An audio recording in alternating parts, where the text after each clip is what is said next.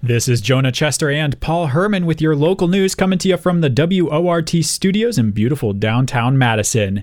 Here are tonight's headlines. Text messages that came to light during a House hearing today show that members of a senator's staff were involved in a plan to overturn the 2020 election. Specifically, Republican staffers for Wisconsin Senator Ron Johnson plan to deliver a document declaring former President Trump the victor of the 2020 election. The planned document was never delivered after members of Vice President Pence's staff advised against it. The staffers claim that the document was a legal strategy to prepare for future lawsuits around the election, reports the Wisconsin State Journal. Those plans have opened the staffers to legal liability, and fines may be levied against them for involvement in insurrection. Senator Ron Johnson has distanced himself from the staffers, claiming no knowledge of their plan. Governor Tony Evers signed an executive order today banning unreasonably expensive gasoline. Complaints about gas gouging can go to the state's Department of Agriculture, Trade, and Consumer Protection. The move comes as the average price of gas reached $4.83 per gallon in Wisconsin. Evers' order is a temporary measure. It expires in December. GOP gubernatorial contender Rebecca Kleefisch took aim at Governor Evers for the move, calling it nothing more than an election year stunt. Previously, in 2019, Evers had included an 8-cent gas tax increase to his proposed budget, but the measure was removed by Republican legislators, reports the Associated Press. Michael Gableman, the former state Supreme Court justice now spearheading a review of the 2020 election in Wisconsin, is appealing a ruling finding him in contempt of court. The ruling came after Gableman interrupted testimony and made misogynistic remarks about an opposing lawyer. The ruling also references Gableman's office's continuing refusal to hand over documents to comply with an open records request, according to the Capital Times. The fines amount to $2,000 per day until he complies. Gableman's appeal cites several errors in the ruling, including claiming the fine is disproportionate to the violation. Wisconsin Attorney General Josh Kaul is reaffirming his office's commitment to investigating sexual abuse allegations brought against clergy and faith leaders. The move came after increasing pressure brought from advocacy groups that accuse the Attorney General of dragging his feet on bringing all the powers of his office to bear. The Department of Justice has made document requests of the Catholic Diocese of Wisconsin, but has not followed up those requests with legal action when they were not forthcoming. So far, the legal review of faith leaders that was launched over a year ago has only brought charges against 2 abusers, according to the Milwaukee Journal-Sentinel. Kaul said the department has been hindered by budget cuts, but vowed to investigate all allegations brought to his department. County Executive Joe Parisi joined officials from Alliant Energy and the SunVest Solar Company in Cottage Grove today to kick off construction of a new solar farm. Also known as the Yahara Solar Project, the 90-acre solar farm will be able to power 3,000 homes in Dane County or 3,800 electric cars. The solar farm is scheduled to finish construction and begin operations early next year. The Madison Metropolitan School District is continuing their program to offer free breakfasts and lunches for children ages 18 and under during the summer. The meals are available Monday through Friday at schools and community sites across the city. The meals must be eaten on-site, but will be available to all children regardless of their enrollment, according to the Capital Times. The meals will be available until July 29th at the schools and through August 12th at the community sites. A list of locations is available on the Madison Metropolitan School District's website. And now for today's COVID numbers. There were 1,330 new confirmed COVID cases across Wisconsin yesterday, with an average of 1,415 new cases being reported every day for the past week. Additionally, 11.5% of all COVID tests came back positive over the past week. There were no new deaths from the virus in Wisconsin yesterday, although the total number of people who have died from the virus now sits at 13,100 people. Here in Dane County, we continue to sit at a medium level of community spread for the virus. There were 806 new confirmed cases of the virus in the county yesterday, as 60 people are currently hospitalized from COVID. Today, news broke that blues guitarist Jim Schwall has passed away at the age of 79. Schwall was active in the Madison music scene after a long career in the music industry. Schwall had a musical partnership with Corky Siegel, and together they formed the Schwall-Siegel Band, which was active from 1966 to 1974. The band was based out of Chicago, but toured nationally, bringing the blues to new audiences. In 1991, Schwal moved to Madison, where he became a music host on WORT. His show, For the Sake of the Song, aired on Tuesday mornings. And now on to today's top stories.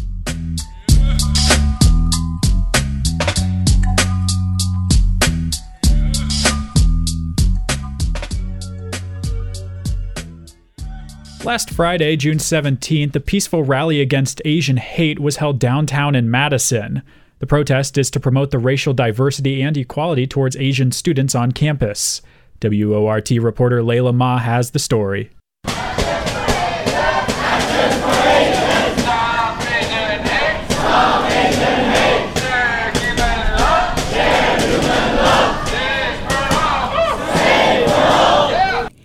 Last Friday, the UW-Madison Asian student community organized a protest and a rally against Asian hate. They marched from the state capitol to Library Mall. The whole protest lasted for 2 hours. One of the protest organizers made her point. The first protest is more targeted to the public to let people realize that there are 3 Asian UW-Madison students get attacked on the campus areas. Asian people will feel more inclusive because there are a lot of local people and a lot of minority people. They come here to make some way for Asian people to gather. We stand together. Hopefully, UW will pay more attention to the Asian student rights and also those minority student rights. Cody Newberg, another participant, has lived in Madison for over 30 years.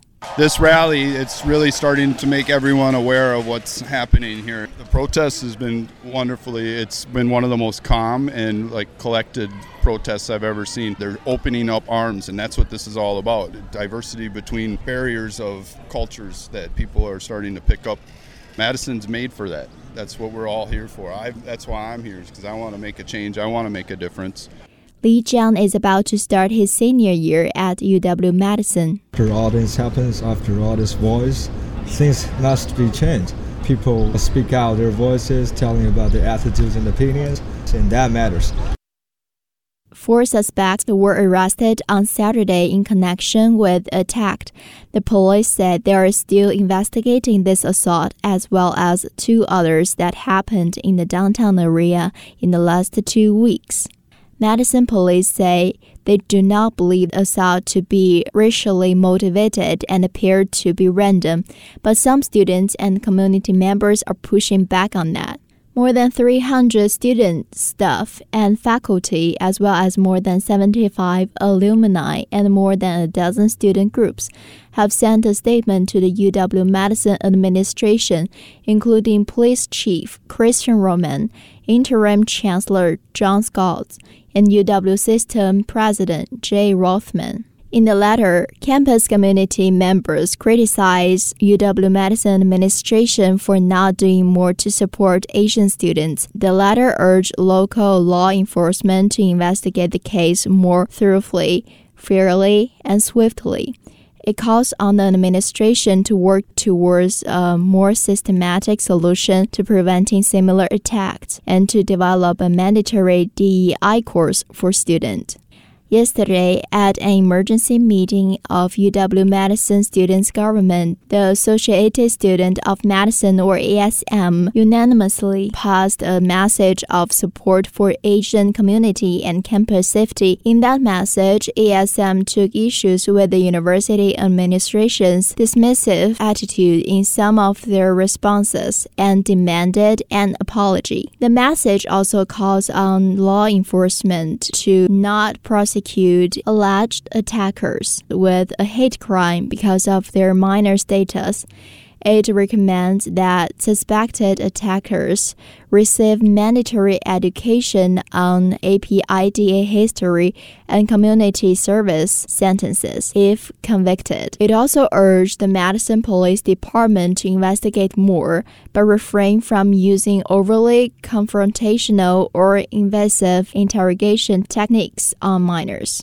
UW-Madison officials say they are offering mental health services for Asian and APIDA students experiencing distress trauma, or safety concern about attacks. Students are planning an APIDA-led protest for this Friday, the 24th, from 4 p.m. to 6 p.m. downtown. In an email to the campus community this afternoon, UW-Madison Interim Chancellor Scott described that Madison police had described more about the victims of 2 other attacks believed to be related. In that, the chancellor wrote, quote, another incident of battery occurred downtown on June 12th that involved a white male with no connection to campus and a Hispanic male undergraduate student who went to the hospital for his injuries. Reporting for WORT News, I'm Leila Ma. Well, it's the summer solstice, and today the city was alive with the sound of music. Today was Make Music Madison, a day of free and outdoor music in over 100 locations throughout the city, performed by, well, anyone. It's part of a larger celebration that takes place in over 1,000 cities around the world on the summer solstice each year. We sent reporter Madeline Plattenberg out into the field for more. Today, I attended Make Music Madison on the Capitol Square, where I asked musicians about what inspired them to attend Make Music Madison. My name is Lucy, and I'm 14 years old. My name is Laurelyn, and I am 11 years old. I'm Lucas, I'm 15. Our group is called Stargrass Band. We've been playing together for 5 years. We love playing Irish music, American music, Celtic music, basically every kind of music. So we played last year on Halloween. We wanted to see what it was like, see more of Madison play music, and we loved it so much that we decided, let's do it again. My name is Ellie, and I'm part of the Solidarity Sing-Along. March 2011, we sang for 2,432 times, Monday through Friday, from noon to 1 in the Capitol. And then Evers got elected, and we started going, and once he took office, we started going to Tuesdays and Fridays, and then COVID came, and now we do Fridays. But we've always done Make Madison music, so we do it, whatever day that is. It's such a cool thing. You know, I mean, it's just a good thing to be, and it's sort of like a reunion for us, because people kind of drift in that wouldn't come normally, because there's music all over the city, which is so cool. Free music. My name is Dwayne Keys. I play the harmonica and sing. And I'm Doug Barrett, and I play guitar and sing. Sup? Hello, I'm Max. Harmonica. And as a duo, we play as the Harmonica Hour. And we pattern our show kind of like an old radio show, because generally we'll joke around a little and tell some stories, and then we do quite a wide variety of tunes. Together in one form or fashion since 1973. So we had a couple bands. We had a blues band, and then for a long time we did wedding band music, but it's a lot easier just to do a duo, and I can't stay up till 1 anymore, so we're playing at no more bars. We're playing at 2 in the afternoon instead of 2 in the morning now. Except maybe air conditioning outside. Well, the weather, but you know, we made it. We're there. People had a good time. You know. Hi, my name is Mike Huberty. And I'm Wendy Lynn Marcus, and we're with Sunspot. Well, today we're doing an acoustic duo, but usually we're a rock trio, and so guitar, bass, drums kind of thing, and it's like music like Cheap Trick or something like that, so it's pop rock and it's fun.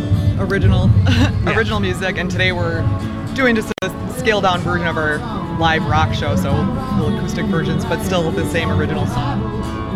Well, it's a beautiful day, it's the summer solstice, and we always think that you should do something to celebrate the solstice, and we couldn't think of anything better to do than play our music for some people. But no, I think they did a nice thing. It's nice to see music in every street corner and people appreciating it, and it's just a lot of fun. And so we've been doing it for the past 6 years. Yeah, it's well organized too. The setup, the website, and everything. Finding places to play was really well done, I thought. And there's people here ready to hear music. So what more could we ask for, right? I'm Mike Betzel on trumpet. Matt Miller on bass. Keith Curran on keyboards and guitars. That's awesome. I'm Dave. I play guitar and I sing. I'm doing air quotes right now for you at home. Chris, drums. We have sort of a core group that has been playing together ever since college. This is our first band, really. This was our first band. And a number of us have been in other things since, but sort of always hung on. And Make Music Madison is sort of our one time a year that we really get the whole group back together and just kind of cut loose and have some fun. It's a cool event. Yeah. Sweetheart Tripwire, which that got voted on in college. It was a name on a big long list of names on a napkin that slowly got crossed off. Well, we've been doing it for years. Keith Curran, who was not a Carroll College guy, but was a recent addition, he does a fantastic job of finding venues in the city that are looking for a group, and so he booked these for us today. We're playing here at State Street and then tonight at Willie Street Park. I would say we like playing and also enjoying the music around the city too. It's nice to see a big mix. So we followed a great metal music act right before us, and they sounded great. And it's a chance to get out and enjoy music of all types. So I don't think I would change a thing. They even gave us free water bottles. Yeah, that was pretty awesome.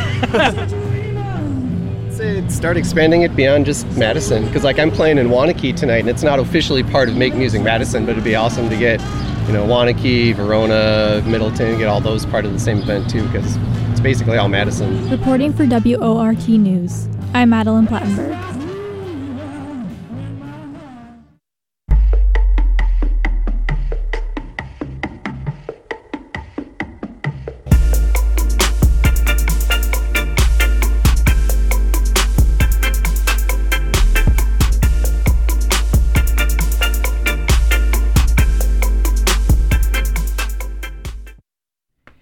It's now 6:22 p.m. and you're listening to the live local news on WORT.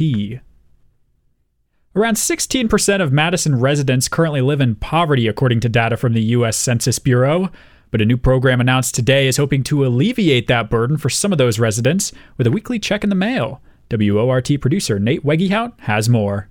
Madison Mayor Satya Rhodes Conway announced today the launching of a new guaranteed income pilot program for the city of Madison. The program, called the Madison Forward Fund, will provide 155 Madison households with a monthly cash payment of $500 for 1 year. This money is unconditional, with no work requirements or restrictions on how the money can be spent. Mayor Rhodes Conway says that the program is needed now more than ever, especially for families.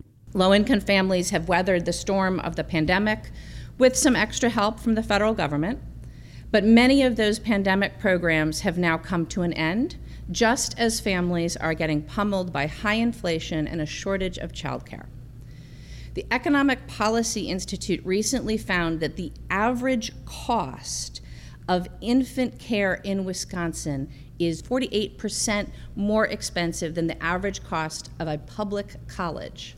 To qualify for monthly funds, households must have an annual income of less than 200% of the federal poverty line, or around $36,000 a year for a family of two. Then, the applicants will be chosen at random. Mayor Rhodes Conway says that the program has two main goals.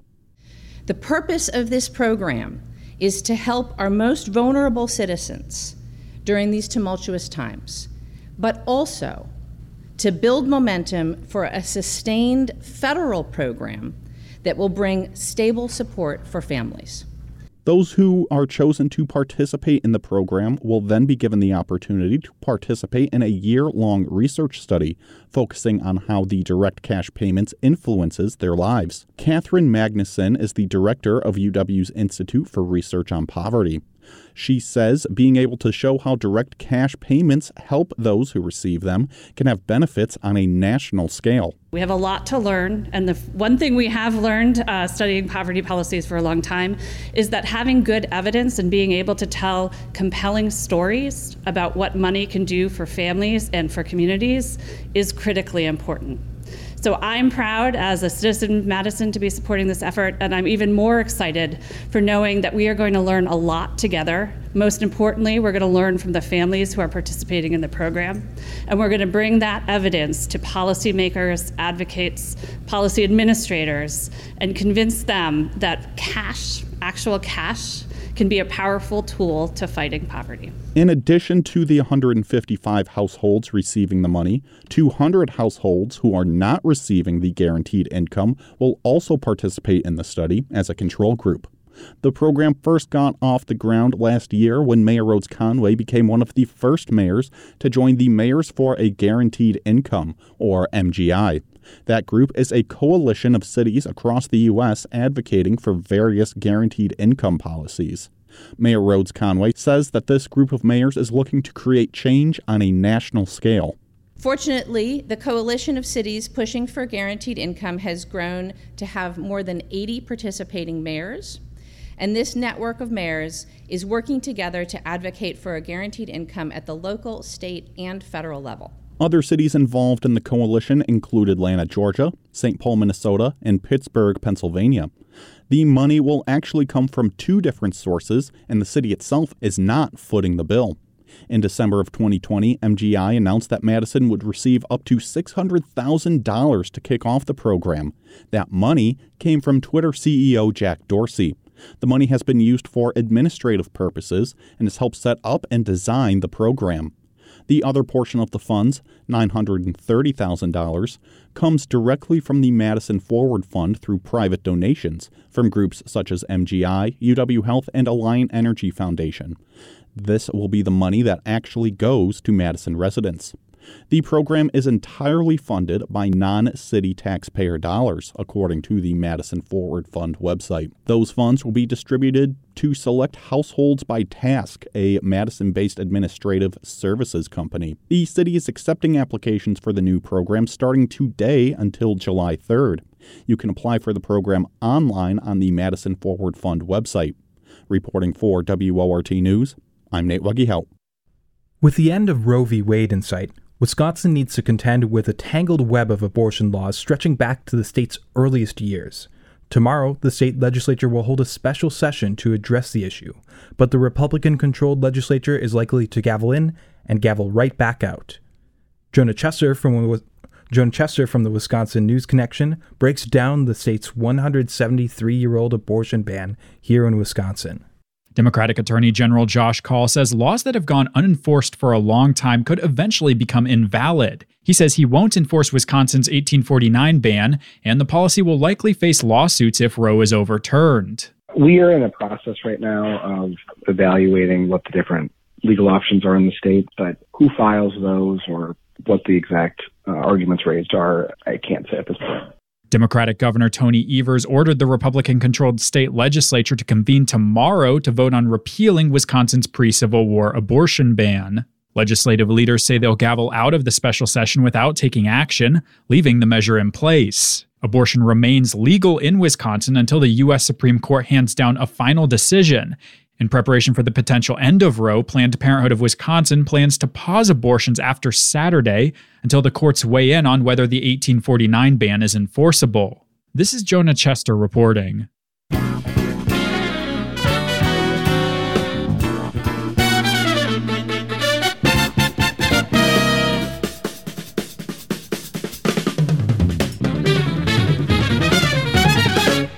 The time is now 6:32 and you're listening to the local news on WORT. I'm your host, Jonah Chester, here with my co-host, Paul Herman.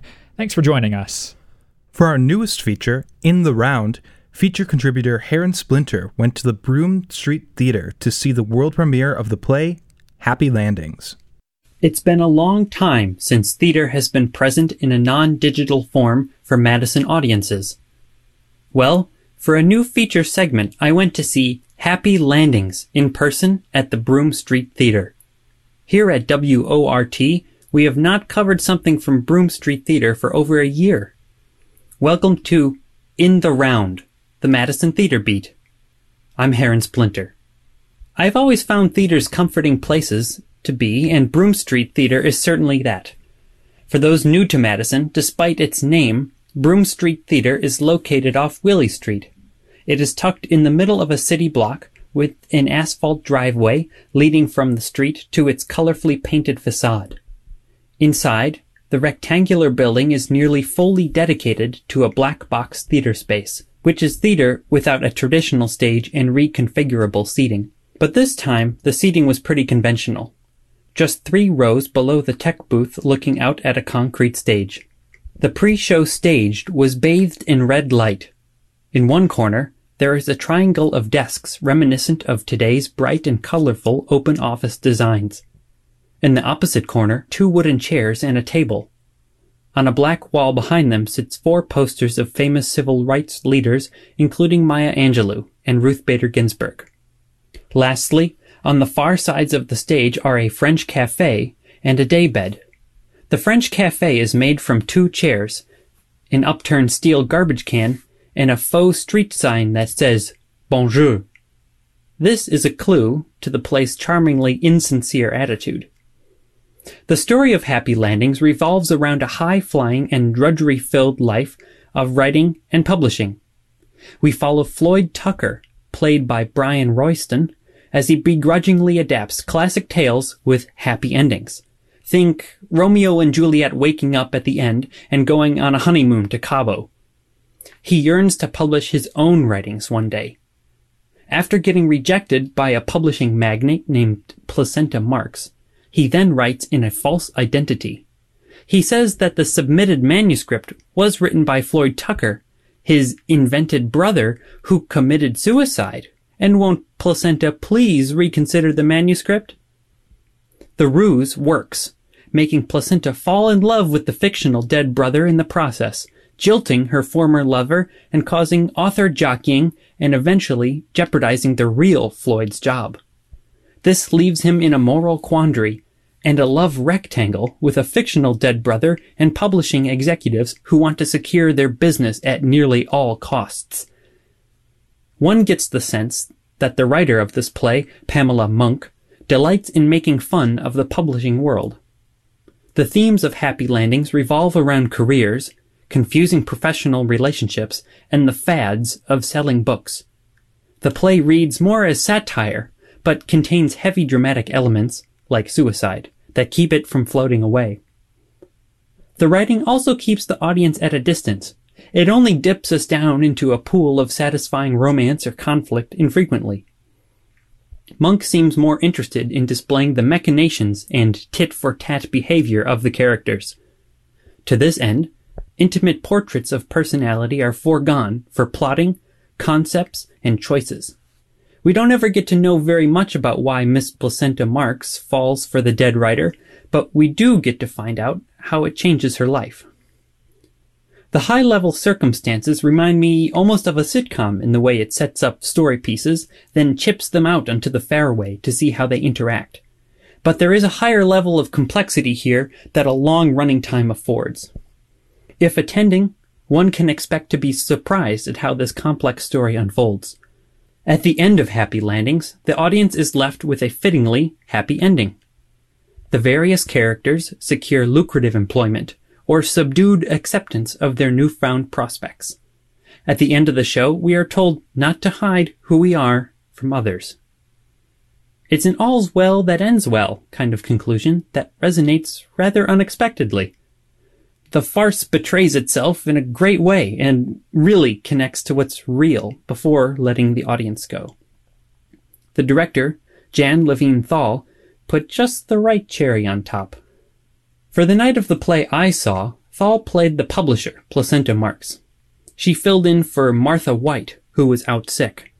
It was a unique moment to see what the director had in mind for the role, even if the lines were read from a cell phone, which, I will add, was elegantly hidden behind a book or paper.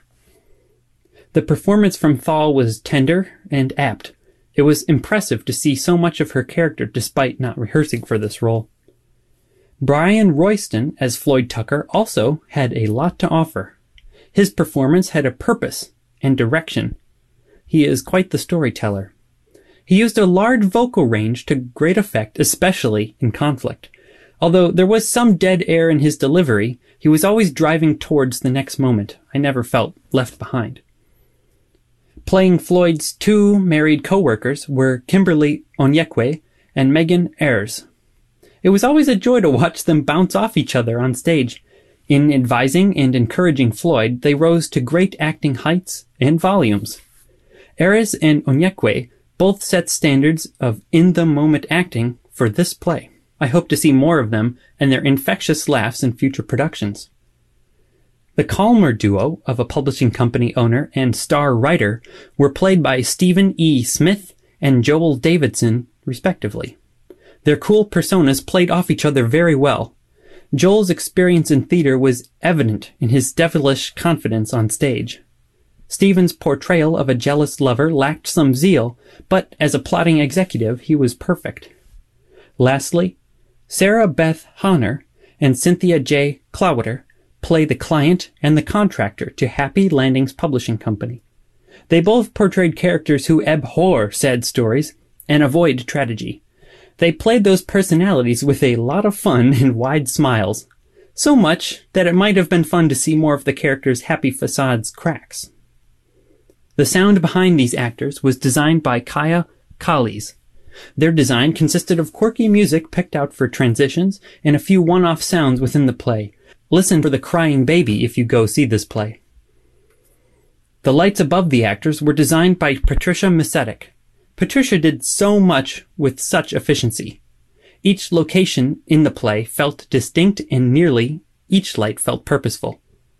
Watch for the inventive use of practical fixtures in the show. They are superb. Happy Landings plays for audiences at Broome Street Theater until June 25th. Check bstonline.org for details and tickets to this charming drama and farce. For WORT, I'm Heron Splinter. The weather in Madison hit 94 degrees today with a heat index of 102. And it's not just us humans feeling the heat. On this week's edition of Wildlife Weekly, feature contributor Jackie Sandberg talks about how the staff at the Wildlife Rehabilitation Center help birds beat the heat.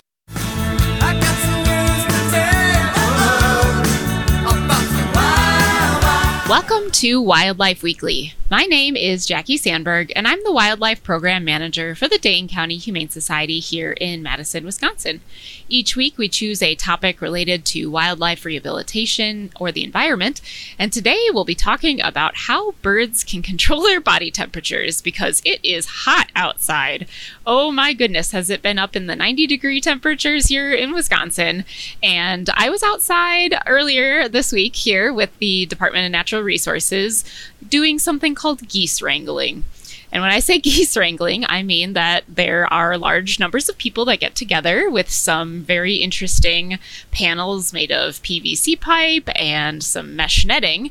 And we basically herd geese into a small area to put a band on them. And we hope that those bands get returned. And I've definitely talked about banding in past segments here on WORT because I do band wild birds that come into the Wildlife Rehabilitation Center. And after they have been treated and released, on release, they have a band on, which is really exciting so that we know how long our patients live and how they survive.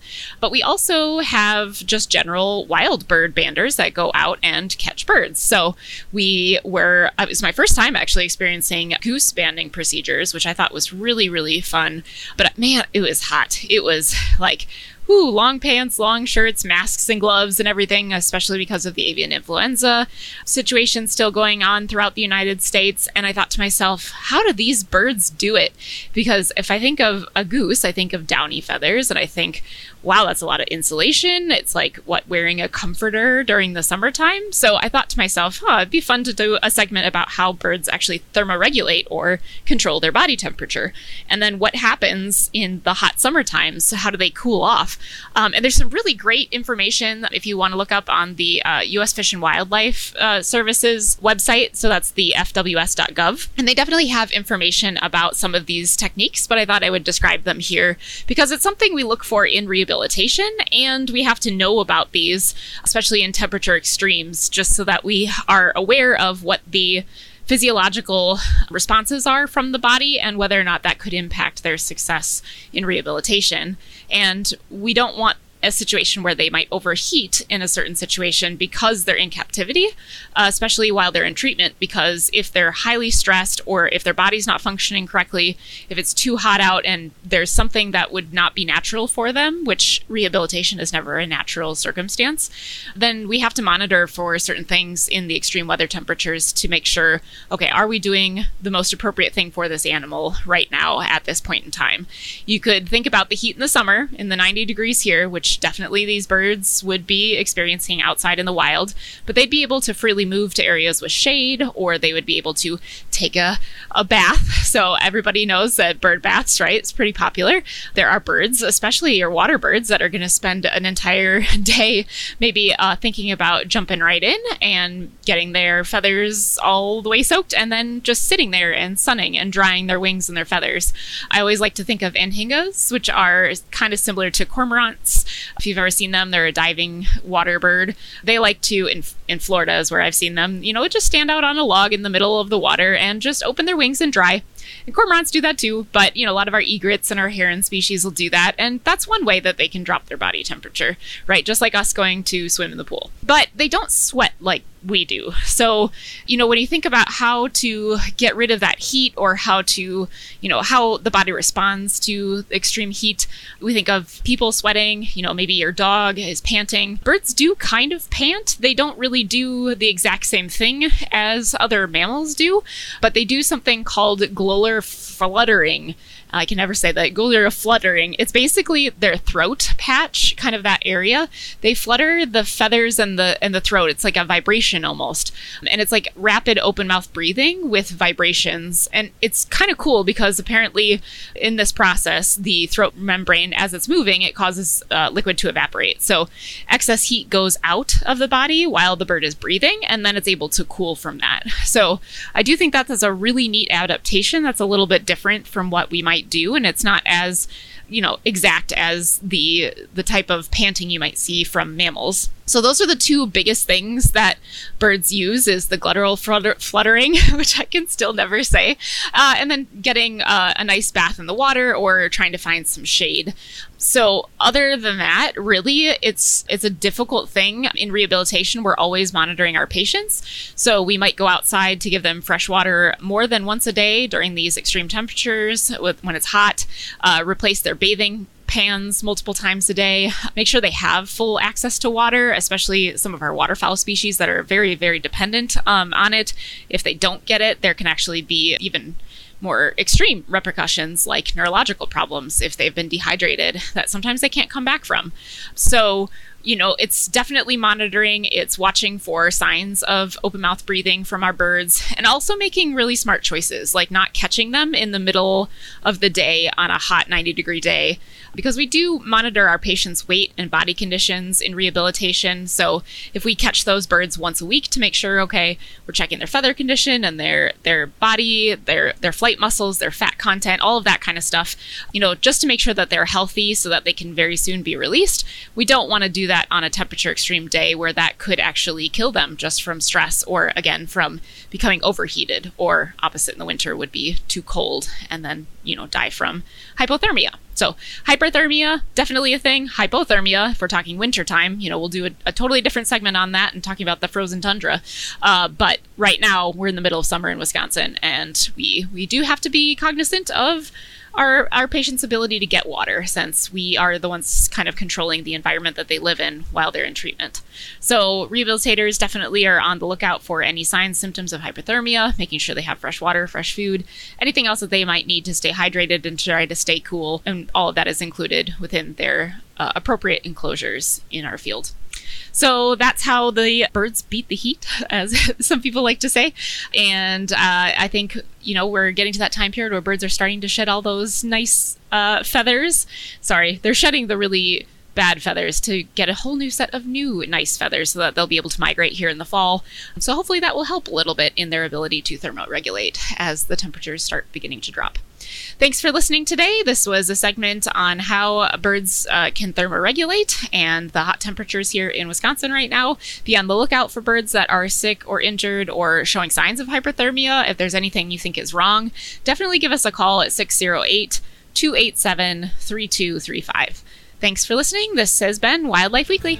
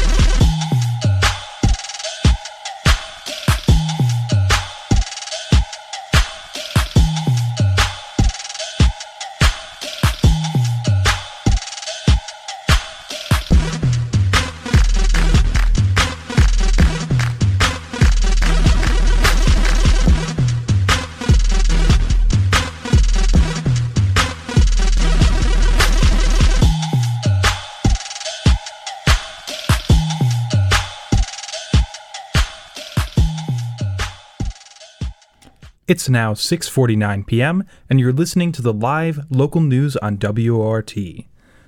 Looking up into the stars, it may seem as though we can see everything there is to see in space, right from our own backyards. But some objects, such as black holes, are actually impossible to see. So if we can't see them, how are scientists able to study them? On this week's Radio Astronomy, host Daniel Ryberchek explains just that, and what makes black holes so fascinating to scientists.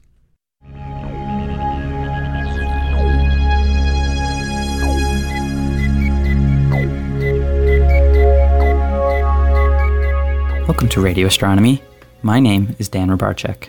Black holes have been in the news a lot recently. In the last couple years, astronomers have detected gravitational waves coming from colliding black holes, and even recently captured images of the superheated materials swirling around the black holes at the center of the galaxy M87 and of our very own Milky Way galaxy. But even with these groundbreaking advances, we are only just beginning to directly observe these exotic astrophysical objects. Just this month, another milestone in the detection of black holes was made. But before we talk about that, let's first ask, what even is a black hole? Well, the answer to that question is very complicated. But we can understand black holes on a very basic level if we just think about gravity.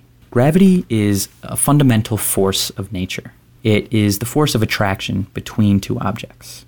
It keeps us bound to the surface of the Earth, it keeps the Earth in orbit around the Sun, and it keeps the stars in the Milky Way held together in a coherent structure that we call a galaxy. But if you move fast enough, you can actually escape the pull of gravity. The speed you need to do that is called the escape velocity. For example, Earth's escape velocity is around 25,000 miles per hour, which means that we need to send rockets at least that speed to travel into outer space and leave the gravitational pull of the Earth. But if the Earth were denser, its escape velocity would be even higher. If we shrunk all of Earth's mass to the size of a marble, its escape velocity would actually reach the speed of light. At that point, nothing, not a rocket, not even light itself, could escape its surface. At that point, we would call it a black hole. The name derives from the fact that we can't see it because nothing, not even light, escapes its intense gravitational pull. Now don't worry, the Earth is not at risk of becoming a black hole. But when stars more than about 8 times as massive as the Sun reach the end of their lives, they collapse in on themselves and their cores become black holes. This suggests that galaxies should be teeming with these ultra-dense relics of high-mass stars that have lived and died throughout the lifetime of the galaxy. The problem is, because no light can escape them, they are extraordinarily difficult to detect. But just this month, a team of astronomers announced the possible detection of a black hole floating through the galaxy. They used a technique called microlensing. So if the light from a background star passes directly between you and a black hole, the light will reach the black hole and never escape. But if it doesn't pass directly between you and the black hole, if instead it just passes near the black hole, its trajectory will be bent by the black hole's strong gravitational field. The light doesn't pass so close that it falls in on the black hole, but it passes close enough that it feels its gravitational effects. This gravitational bending of light is known as microlensing.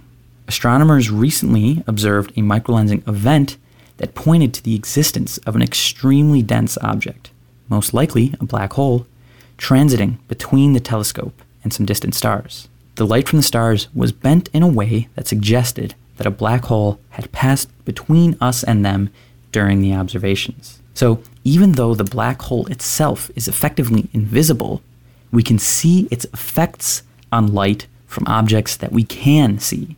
One of the researchers said, "We have opened a new window onto these dark objects, which can't be seen in any other way." But there's still a lot of work to be done. Researchers can't quite agree on the mass of the object, and some suggest that it may even be a neutron star, the densest object in the universe besides a black hole. More work is needed to understand just what exactly the observations captured. More observations like this could reveal how many black holes there are in the Milky Way, providing tests for theoretical predictions about the evolution of stars and galaxies. That's all for Radio Astronomy this week. Keep looking up, and when you do, I hope you consider that for all of the beauty you can see in the night sky, there may be even more that you can't see. Have a stellar week.